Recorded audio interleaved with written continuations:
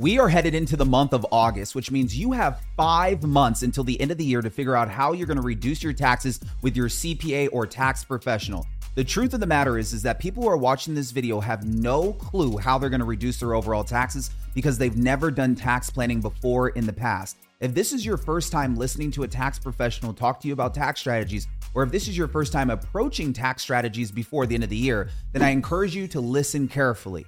You have the control between now and the end of the year with your tax professional or CPA to implement the strategies you need to implement to reduce your tax bill prior to April 15th. But if you do not implement those tax strategies before December 31st this year of 2022, you will be left to pay taxes to Uncle Sam in excess of what you want to pay. If you're someone that wants to be strategic about your taxes this year, proactive in your approach, then I encourage you to listen to this video. We're going to discuss the 5 tax strategies that you can leverage with your CPA or tax professional before year end. All right, guys, in this video, I'm going to go over 5 different tax strategies we leverage in our office, Carla Dennis and Associates, that helps our clients save money year over year. And these are the 5 same strategies that you can go to your CPA or tax professional to educate them on so you can implement these strategies into your tax return. But the truth of the matter is it's up to you, the taxpayer, in order to make sure that these strategies get implemented prior to December 31st so you can actually get the tax savings that you seek.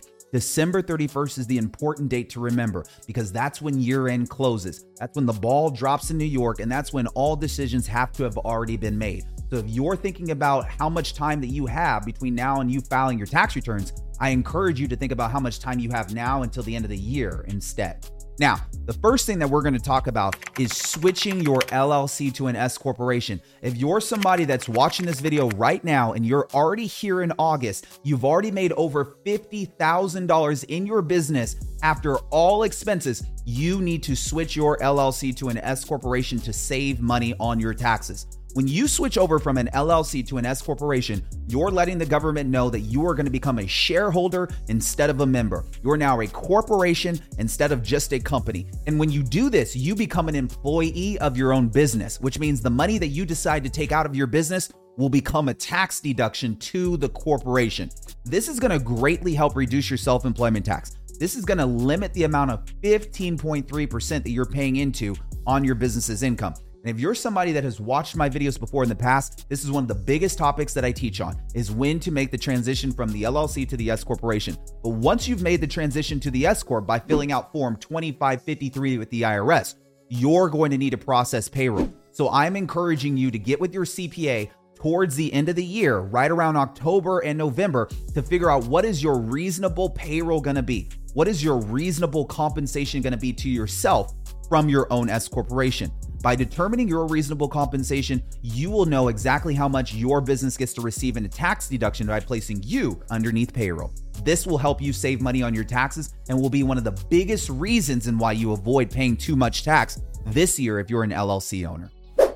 All right, guys, let's jump into strategy number 2. Code section 179 plus bonus depreciation. If you're watching this right now and you're thinking about how you can reduce your tax bill, maybe it can come from you buying another vehicle inside of your business. Many business owners need vehicles to operate their businesses, and many business owners are aware that code section 179 in combination with bonus depreciation will allow for a business owner to write off 100% of their business's vehicle in the first year. But this tax deduction is not taken by just leveraging code section 179.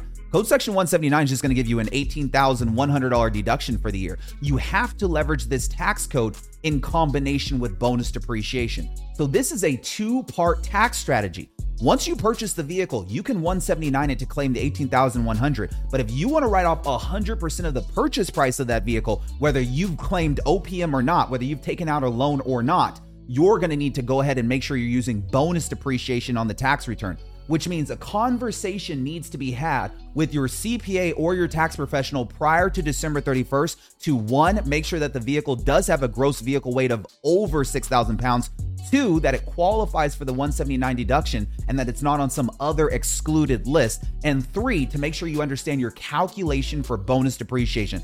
How much are you going to be able to actually offset if you write off 100% of the vehicle or only a percentage of the vehicle?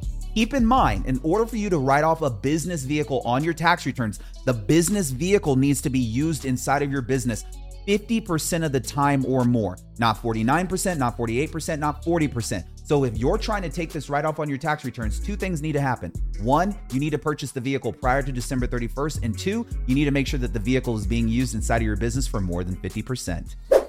All right, guys, let's jump into strategy number 3. This strategy is one that I love doing right towards the end of the year, especially for my clients who have switched over to S Corps. If you're an S Corporation owner, one of the requirements is that you have to have meetings with yourself or with another team member underneath your business every single year, and you have to record your meeting minutes. If you're somebody that has thought, how can I use this as a tax benefit to myself? Here is how you can use meeting with yourself as a tax benefit.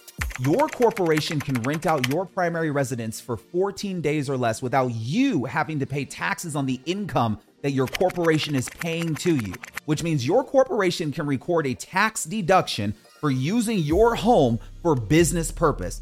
Even if you're using your home to have meetings, a sales meeting, a marketing meeting, an event meeting that you would like to have, you can rent out your home to your corporation for 14 days, record a tax deduction, and not have to claim any of the rental income on your personal taxes. This strategy is called the Augusta loophole. And this is a very big tax strategy for S Corporation owners because a lot of S Corporation owners don't take home office. They prefer to take the Augusta rule strategy since they are wage earners. If you're watching this right now and you're thinking, hey, I can use my primary residence and rent it out to my corporation for 14 days and have some meetings and discuss some things with myself, then you're on the right steps to saving money on taxes. I encourage you to pull up code section 280A with your tax professional, go over this code section and implement the Augusta rule strategy prior to December 31st so you can reduce your overall tax bill. This is easily one of the easiest tax strategies to leverage and one that is greatly overlooked by most tax professionals. I'm encouraging you to implement code section 280A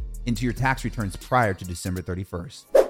All right, guys, let's jump into strategy number 4. Strategy number 4 that you can leverage prior to the end of the year is implementing a management company on top of your operational company. Most business owners are operating inside of one entity, but when they get on the phone with a tax professional, they find out that some of the managerial roles that they have as a business owner can be allocated into a different business, which means every time that your operational company pays money to your management company, you record an additional tax deduction. Not to mention, if you have employees or family members who you've ever wanted to become employees who now can operate on the managerial side of your business, you can create additional tax deductions for these employees, for these family members inside of the management company, completely separate from your operational company. Part of the reason why I like this is because many business owners who have their operational company want to keep the books and records clean in the event that they want to sell their company. If you want to know how a company is really performing, you need to know who are the real key players in that company. And maybe your children are not real key players for your company's growth and sustainability.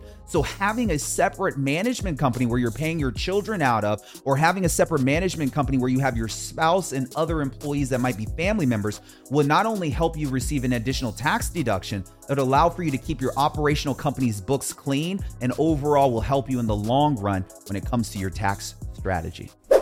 All right, guys, this leads me directly into strategy number 5 and what you're probably already thinking. If you have this separate management company, why not place your children on payroll? If you're thinking about it right now, your children can be placed on payroll prior to December 31st if you're watching this video, which means you have the time to establish legitimate work and provide documentation to show how you're placing your children on payroll in order to write them off. As of 2022, the standard deduction is $12,950, which means you can pay your children who are 18 years of age or younger up to the standard deduction amount, $12,950, without your children needing to file a tax return. This is a big benefit to taxpayers who are filing their tax returns who are owing every single year. If you're owing every single year, why not leverage your family and hire them as employees under this management company? Or if you'd like to have it under your operational company, you can, and add an additional tax deduction to your tax returns.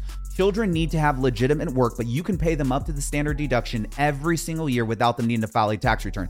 Just be careful if you place them underneath payroll inside of an S Corp or a C Corp, you will have to pay the payroll taxes. This is when we look to establish management companies as either LLCs, sole proprietorships, or general partnerships. If you have any questions around how to establish your LLC management company, feel free to visit the links below to schedule a complimentary consultation with my team. I am the type of tax strategist that makes sure that I cover my basis. And if you care about covering your basis, It's going to come down to how well you can document everything. If you're currently behind on your documentation, that means that you're going to have a hard time implementing these strategies that I discussed into your tax returns prior to the end of the year. If you need help getting your documentation in order, and if you need help having these strategies explained to you better, I would love for you to schedule a complimentary consultation with my team. We are looking to help everyday business owners leverage the tax codes to avoid taxable income on their tax returns year over year. And if you're watching this video and you're like, Carlton, I'm gonna get those 5 strategies implemented, then I commend you. Welcome to Taxes Made Simple, and I look forward to seeing you guys on the next video.